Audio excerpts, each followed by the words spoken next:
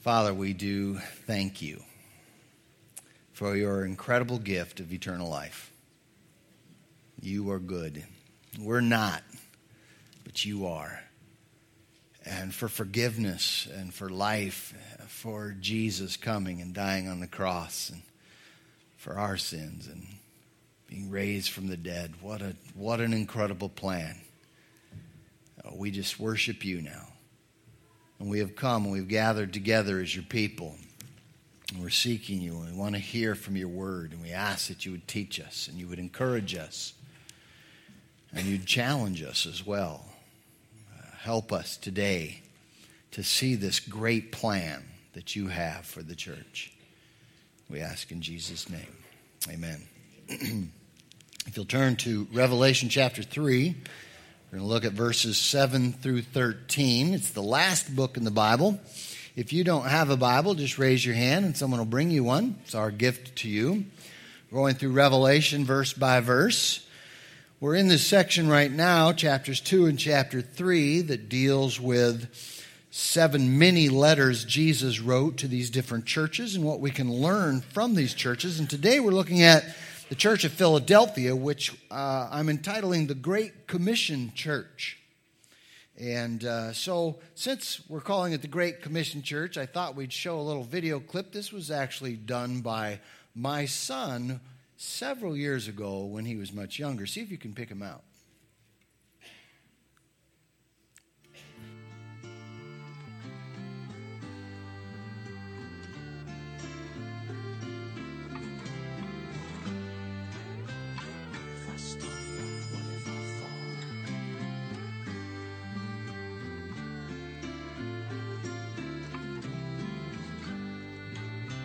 This one for the people, is this one for the Lord?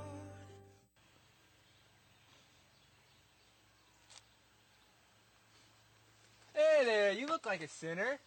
What? Oh.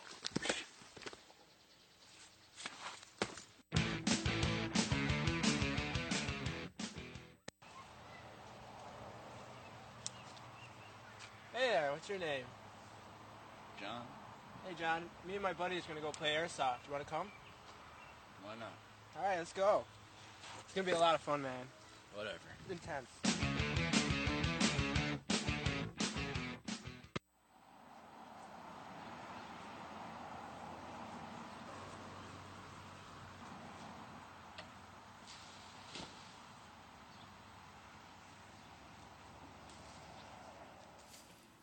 We don't have time to watch the rest, but you got the point. There's a right way and there's a wrong way of sharing your faith, right? But the worst wrong way is not to do it at all. And God has called us to be a Great Commission church. And that's what I really like about this church, Philadelphia. We see that they get it right. The church actually had God's favor. If you have God on your side, you are the majority, no matter how small or weak you are. And they had God's favor because they had God's vision for advancing the kingdom of God. They took seriously Jesus' final marching orders in Matthew 28. Let me just read Matthew 28, 18 through 20, which is the Great Commission. The last thing that he said in the Gospel of Matthew to his church. And he says in verse 18, it says, "Then Jesus came near and said to them, 'All authority has been given to me in heaven and on earth.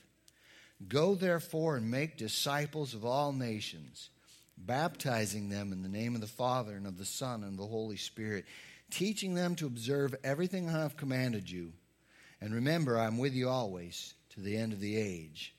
And the Church of Philadelphia got it. They understood it. Let's look at Revelation chapter 3, verses 7 through 13. "Write to the angel of the church in Philadelphia, the Holy One, the true one, the one who has the key of David, who opens and no one will close, and closes and no one opens, says, 'I know your works, because you have limited strength, have kept my word, and have not denied my name. Look, I have placed before you an open door that no one is able to close. Take note, I will make those from the synagogue of Satan who claim to be Jews and are not, but are lying. Note this, I will make them come and bow down at your feet, and they will know that I have loved you. Because you have kept my command to endure, I will also keep you from the hour of testing that is going to come over the whole world to test those who live on the earth. I am coming quickly. Hold on to what you have so that no one takes your crown.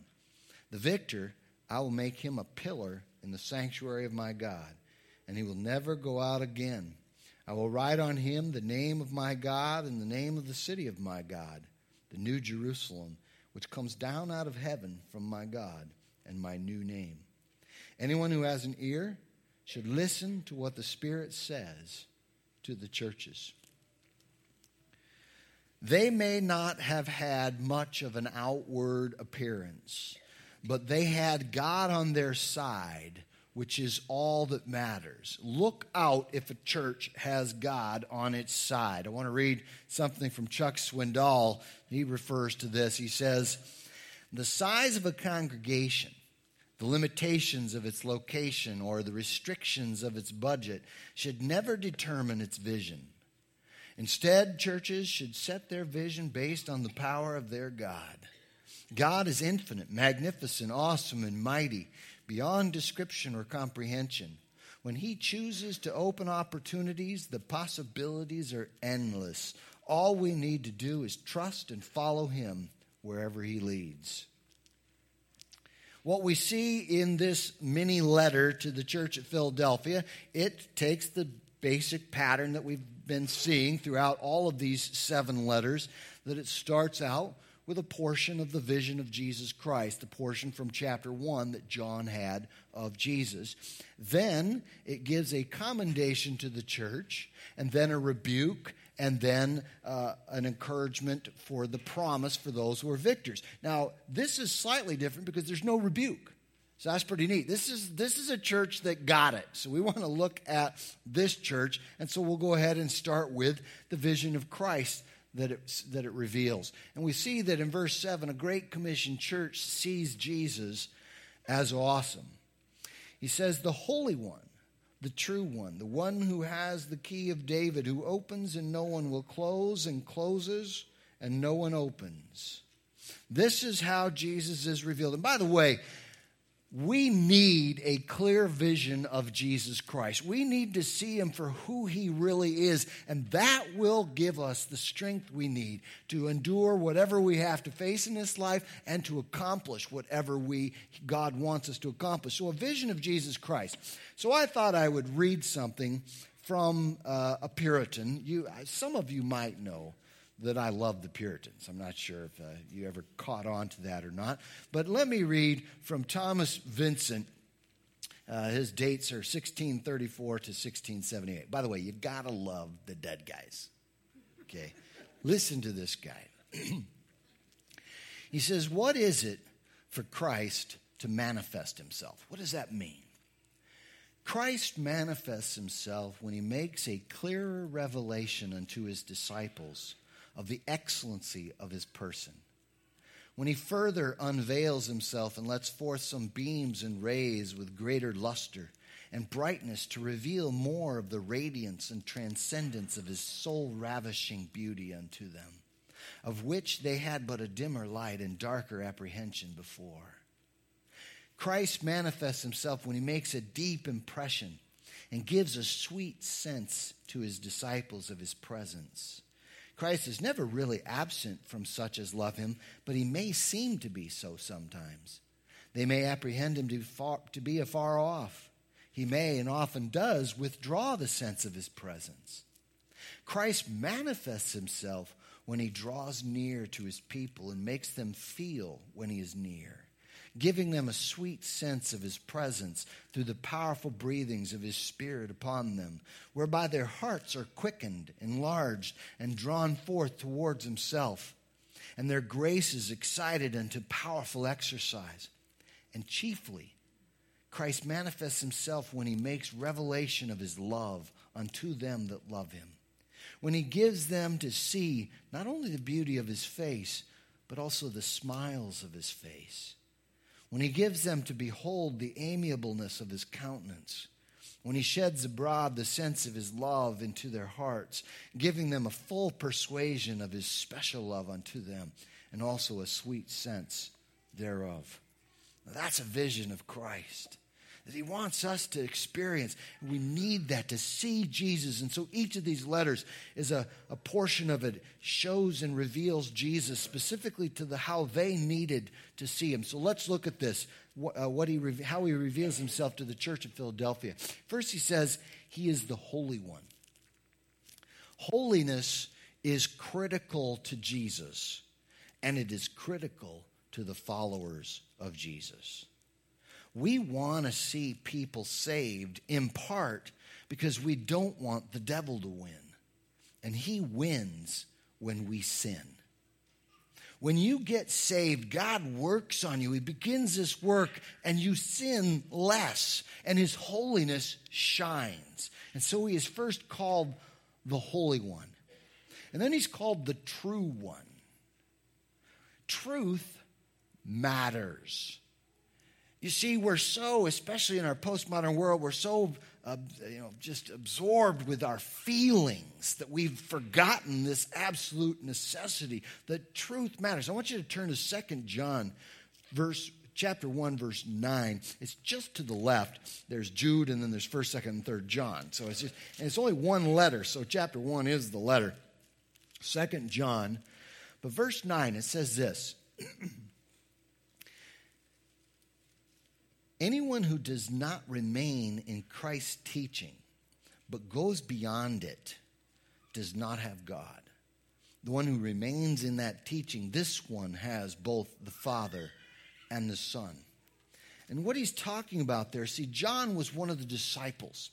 And Jesus spent 3 years with the original apostles, and he poured into them those 3 years. And Jesus, who is the full revelation of God in Christ, Jesus revealed to them what he wanted them to understand. And then he promised them that he would send the Holy Spirit to them and remind them of everything that he taught them. And he would explain to them what it all means. And so they recorded that. And that's what we have in the New Testament. The New Testament is the record of that final revelation and explanation of it. It's all we need for that final revelation. And what he says here is if you go beyond that, you end up in trouble. And so adding to the scriptures is not good. And so that's what he's saying here, because the truth is what matters. Not my ideas, not my feelings, not any of that. It's the truth that really matters. Isaiah 65:16 actually says that God is the God of truth. And this one, Jesus, he has the keys, it says. He holds the keys. He alone has the keys that let people into the kingdom. In John chapter 10, verse 9, Jesus says, I am the door. If anyone enters by me, he will be saved, and will come in and go out and find pasture. And so we see here that he is the door. He is the only way for us to enter into the kingdom, for us to be saved. No other religion satisfies both God's holiness and his love. And that's what the death of Christ does. It satisfies God's holiness. God poured out his wrath upon his Son instead of us. So his holiness was taken care of. But that shows his love for us. He did that. Jesus was our substitute to show us his love for us so that we wouldn't have to pay the penalty for our sins. And so Jesus is unique. And that's the vision we see here, first of all, of Jesus. And then we see that a Great Commission church is faithful to the gospel. Look at this commendation in verse 8. Jesus says, I know your works, because you have limited strength, have kept my word, and have not denied my name. Look, I have placed before you an open door that no one is able to close. They did the right things for the right reasons. Okay? And I want to show that by comparing them with some of the other churches that we've already looked at, okay? First of all, unlike Ephesus, did you notice there's no mention of the heart? With Ephesus, they had the right knowledge, but they had left their first love. Remember that part? Well, there's no mention of that because Philadelphia still had a heart on fire with love for Jesus Christ. And so we see here that it was their love for Jesus that motivated them. And that's very important for us to understand, okay? It wasn't that they were working hard because they were trying to earn God's favor, okay? Because they already had all the favor they could possibly have from God because God loves them with an unconditional love. And so they already had that favor. They weren't earning God's favor. And we need to understand that because legalism kills.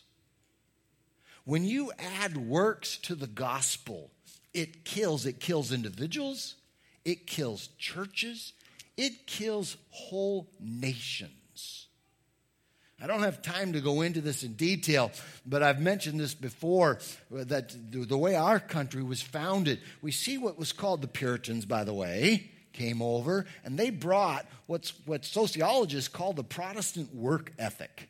And what that means is they came over, and they were hard workers, and they were honest, and they wanted to do a good works and so forth, not because they felt like they were earning their salvation. They already had it.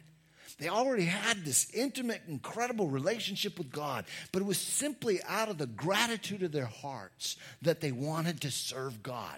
That's what makes a difference. You see, when you add the legalism, when you have to work and try to earn your favor with God, it ends up you don't work very hard.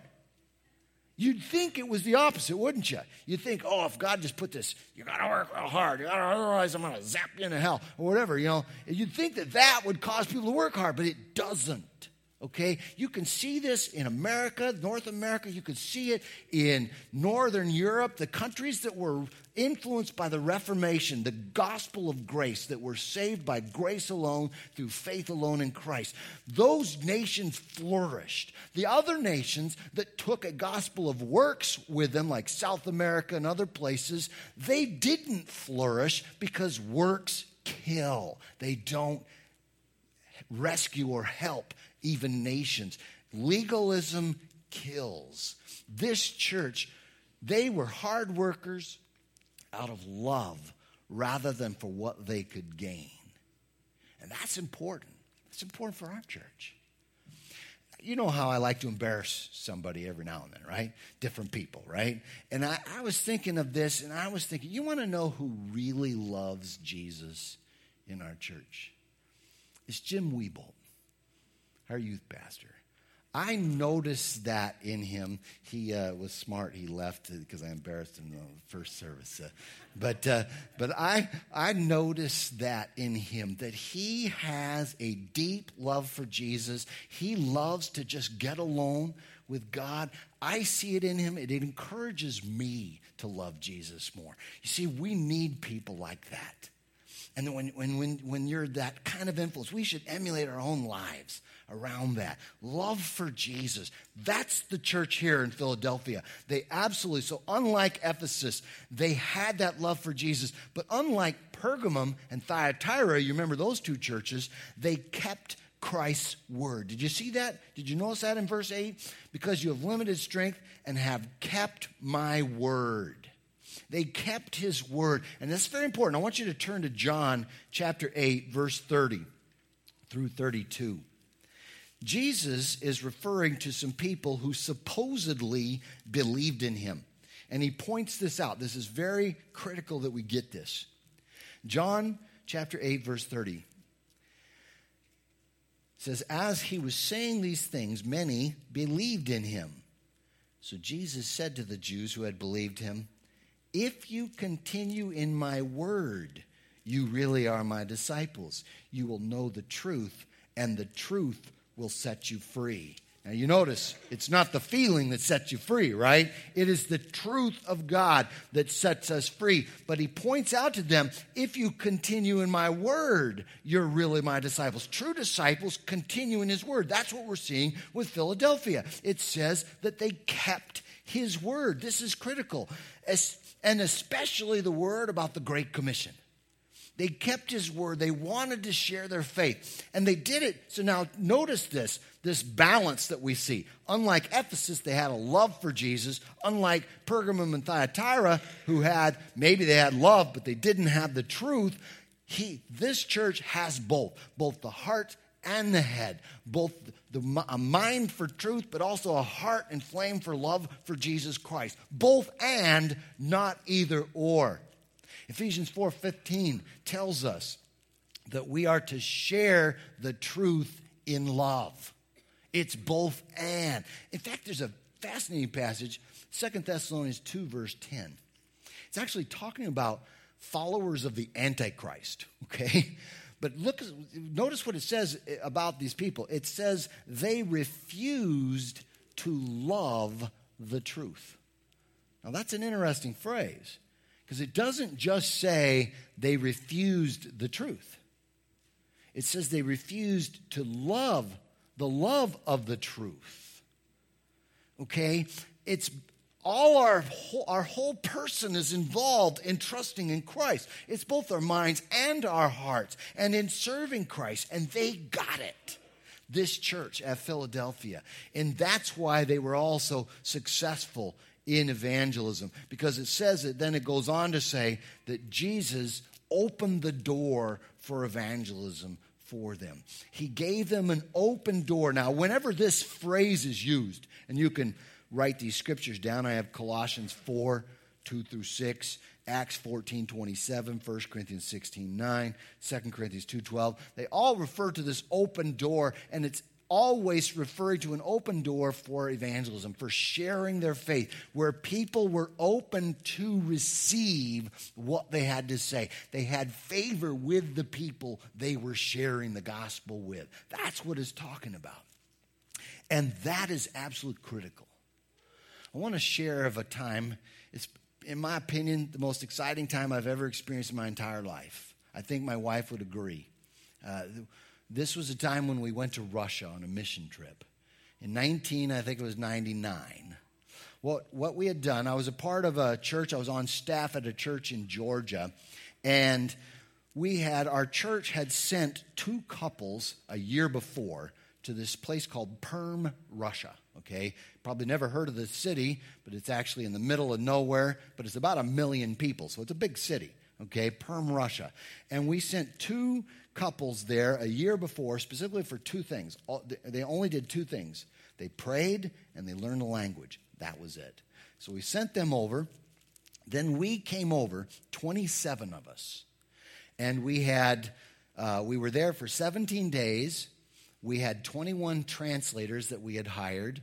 And we just went around and shared the gospel. I wish I had time to tell you all the things we did. It was amazing. And it was amazing because literally in 17 days, we saw over 100 people come to Christ. And not just say a prayer, but plug into this brand new church that we planted in those 17 days, leaving these 2 couples behind, one of them who was trained to be a pastor, to be the pastor of this church. And he continued to pastor it within, I think, 3 or 4 years. They had grown to 400 people and had planted another church.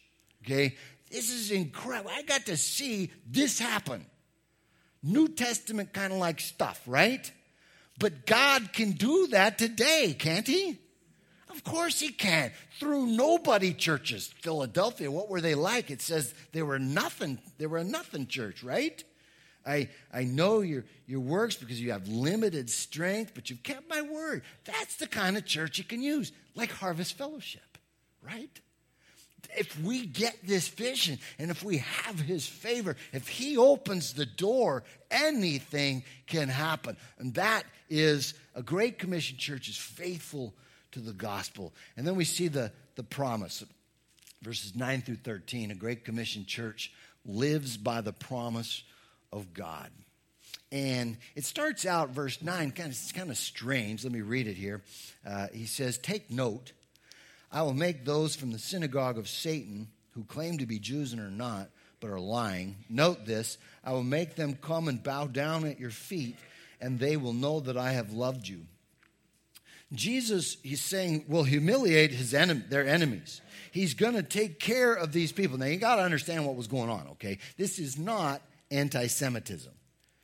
John himself was Jewish, okay? So this is not anti-Semitism, but what was happening here is that the Jewish people, many of them had rejected Jesus as Messiah. And then by the end of the century, which is when this was written, they turned on the church and began to fiercely persecute the church.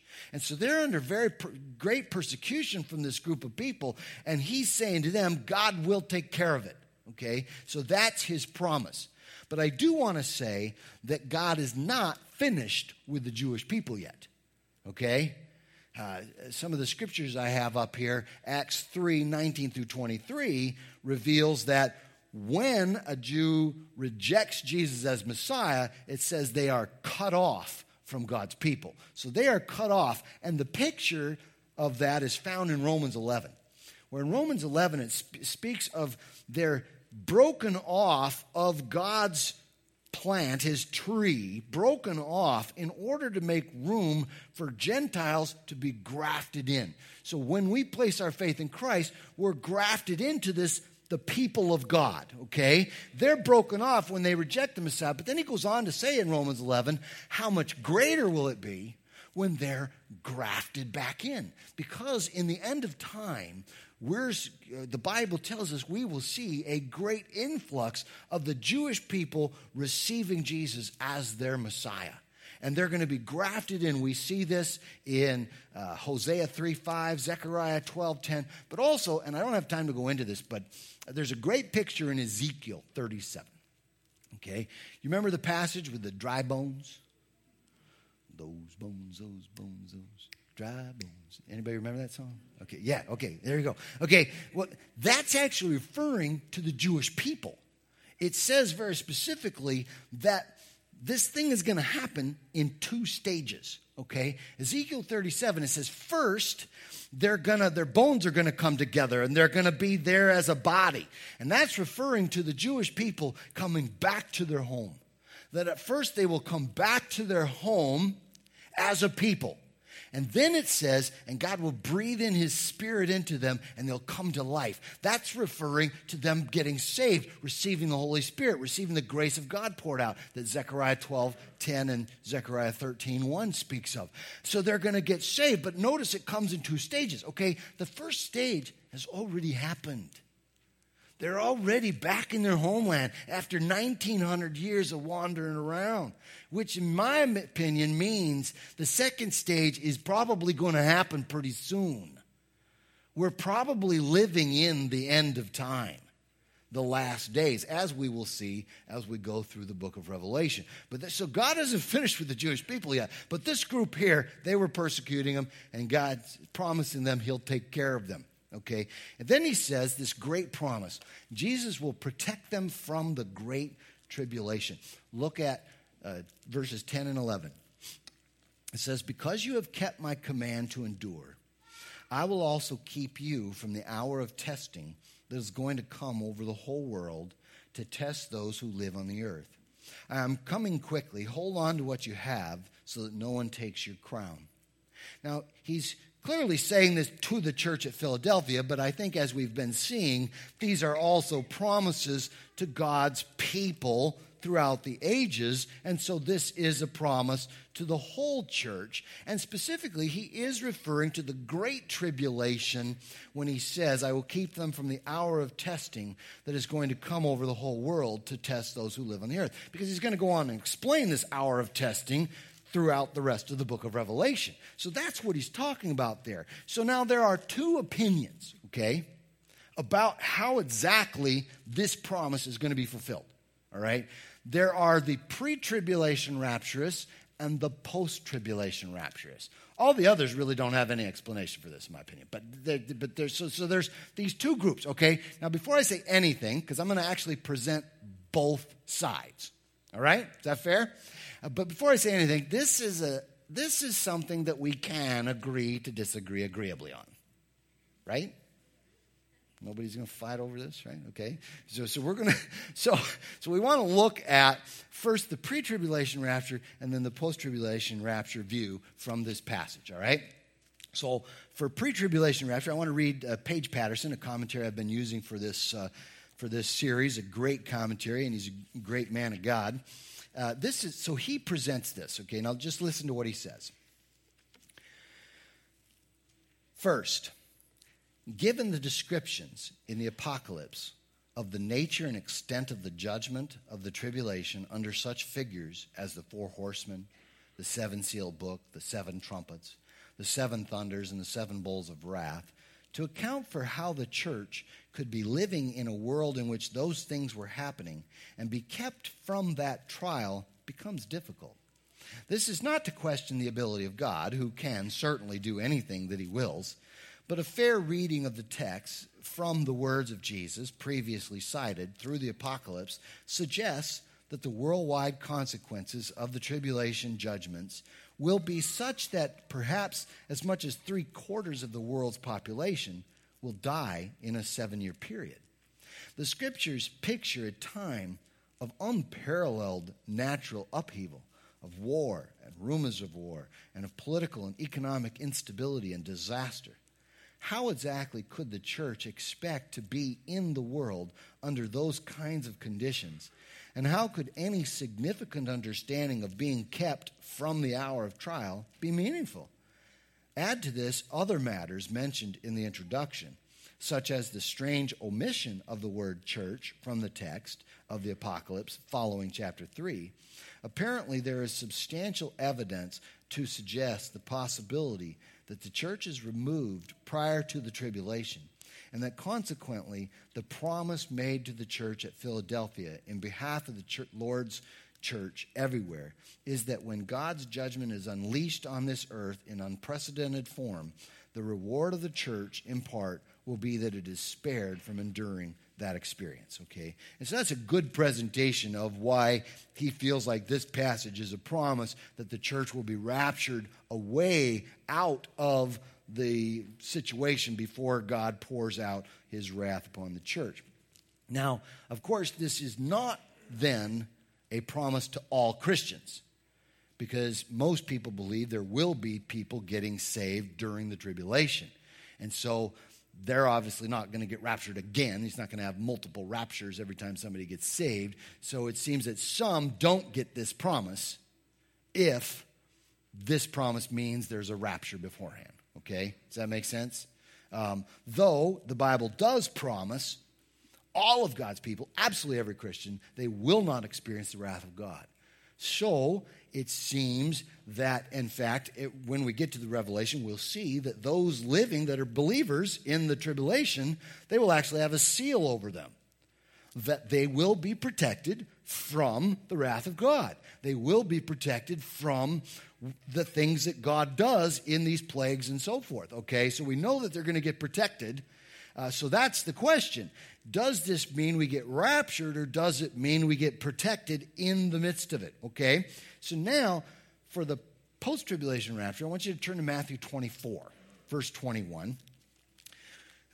We don't have time to go into the entire chapter and look at it all, but Matthew 24 is a Jesus account of the end times, and he specifically mentions the Great Tribulation in verse 21.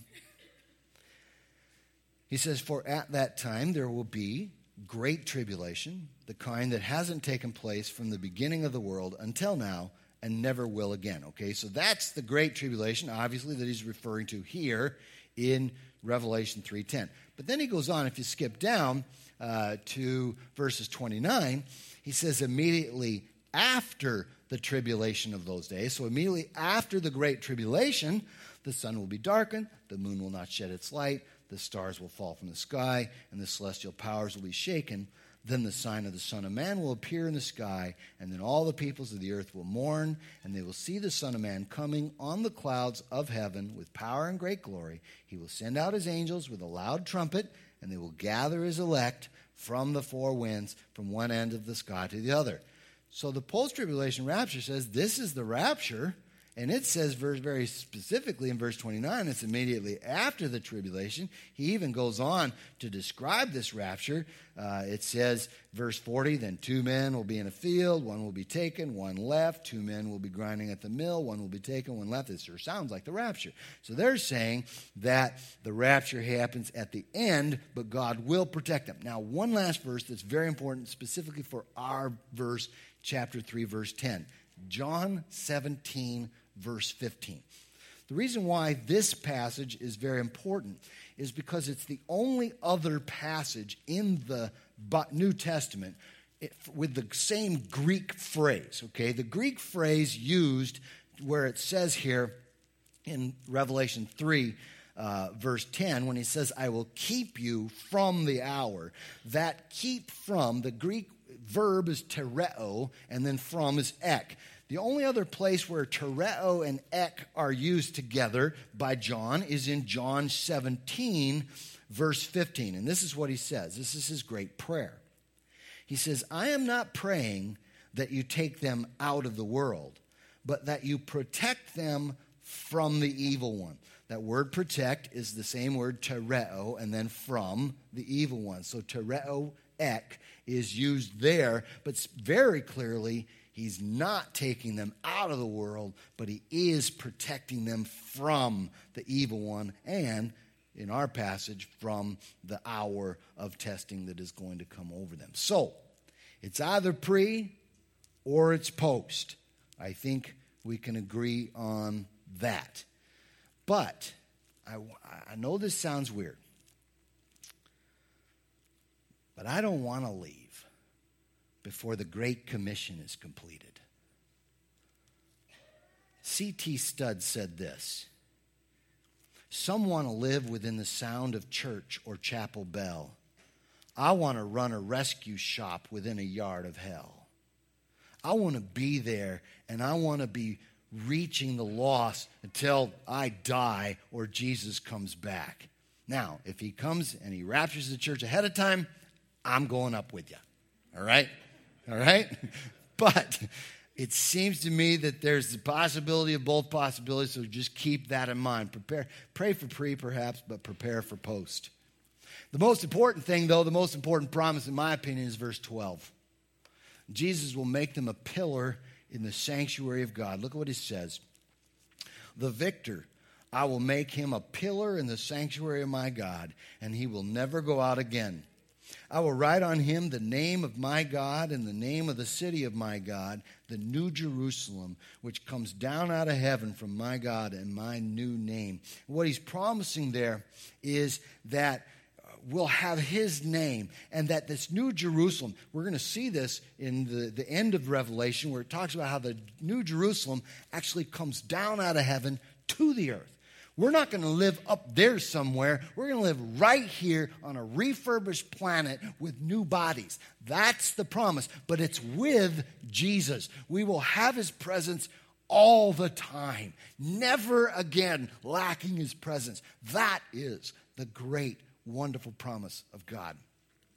Now, when I received forgiveness and eternal life, my life was changed forever. For the rest of my life, I want nothing more than to bring glory to God and to offer salvation to a lost and dying world. And the two go hand in hand, because God gets the most glory when people are saved. And will you help me advance the kingdom of God together? I want to be a Great Commission church like this church here.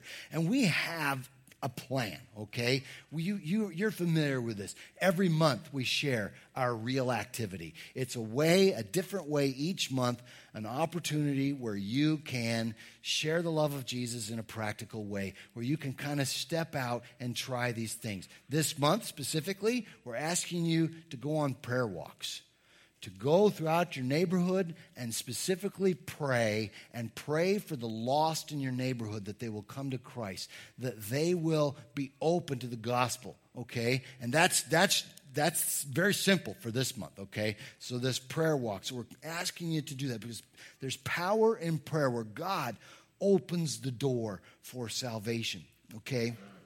So we have our real activities. Get involved in those. Do those things. Try those. We also encourage everyone to be involved in friendship evangelism. This simply means every single person, every single believer, you should be seeking to be friends with unbelievers, okay? Because they're valuable in and of themselves. You want to love on them, but also you're hoping and praying for an opportunity to share Christ with them as well. And so friendship evangelism. Also, serving in the church as we together reach the lost. You know, not everybody has the gift of evangelism, okay? Not everybody has to do some of the things that we're talking about, but we all have a part to play. And when we're all finding our spiritual gifts, finding out how can I serve the church, how can I be a part of this thing, as Harvest Fellowship, we reach out to change the world for Jesus Christ. Okay? And in fact, we also encourage everyone, discover your style. Everybody has a different style. You don't have to be somebody else. Okay? That's, by the way, good news. Okay? And when you see the different styles, see, most people, there are actually 6 styles of evangelism recorded in the New Testament. All right? And most people, when they think of these styles, they think of the direct style, like Peter, who was like, in your face, you gotta trust in Jesus Christ, you know, and it's that in your face, you know, going out to strangers and stuff. That's one of the styles. That might not be you. Is that good news? Okay. All right. I love that actually personally, but it might not be you, and that's okay. Other people have an intellectual style. This is like Paul. Paul, he debated people. He helped people understand from a reasonable perspective the truths of Christianity. Apologetics. That's what our class is in the evenings right now. It's how to help people understand the difficult things of Christianity, but also to see that Christianity makes the most sense. And so some people, that's how they work. That's their personality. Other people, testimonial. Like the guy who was born blind. Pharisees said to him, we know that Jesus is a sinner. And he said, whether he's a sinner or not, I don't know. But one thing I know, I was blind, and now I see. And your story, sharing your story, that's powerful, okay? And so some people, it's just sharing your story in a natural way, okay? So that's testimonial. Other people, it's more interpersonal. You're the kind of person that can throw a party, like Matthew gets a bunch of people who are unbelievers and a bunch of Christians together and just let God work in that environment by throwing a party, okay? It's a great way of doing things. I've seen lots of people say that way, all right? So interpersonal. Others are invitational. You can invite people. You invite people to church. You invite people to special events like our Harvest of Christmas Joy, other things like that. So you invite people to Christian concerts or something like that where they hear the gospel, they see Christians and so forth, okay? That's invitational. And then finally, serving. Some people, like Dorcas, she changed people's lives because she was a servant. She just served people. People know that you're a Christian. They see your love for Jesus. They see you at work, and they go, wow, there must be something different in that person. And then it opens up opportunities. So whatever your style is, do it. Get in on it.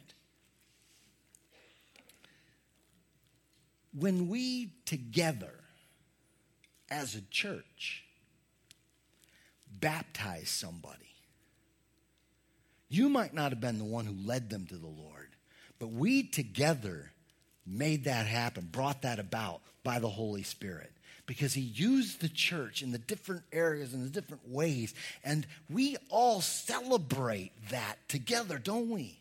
It's why we cheer. Because we all had a part in that, and that's what God wants us to see. When we baptize someone and start them on the journey of following Jesus Christ, there's nothing better than that. And so we want to be a Great Commission church like the church at Philadelphia. Let's pray. I want to invite the worship team to come up.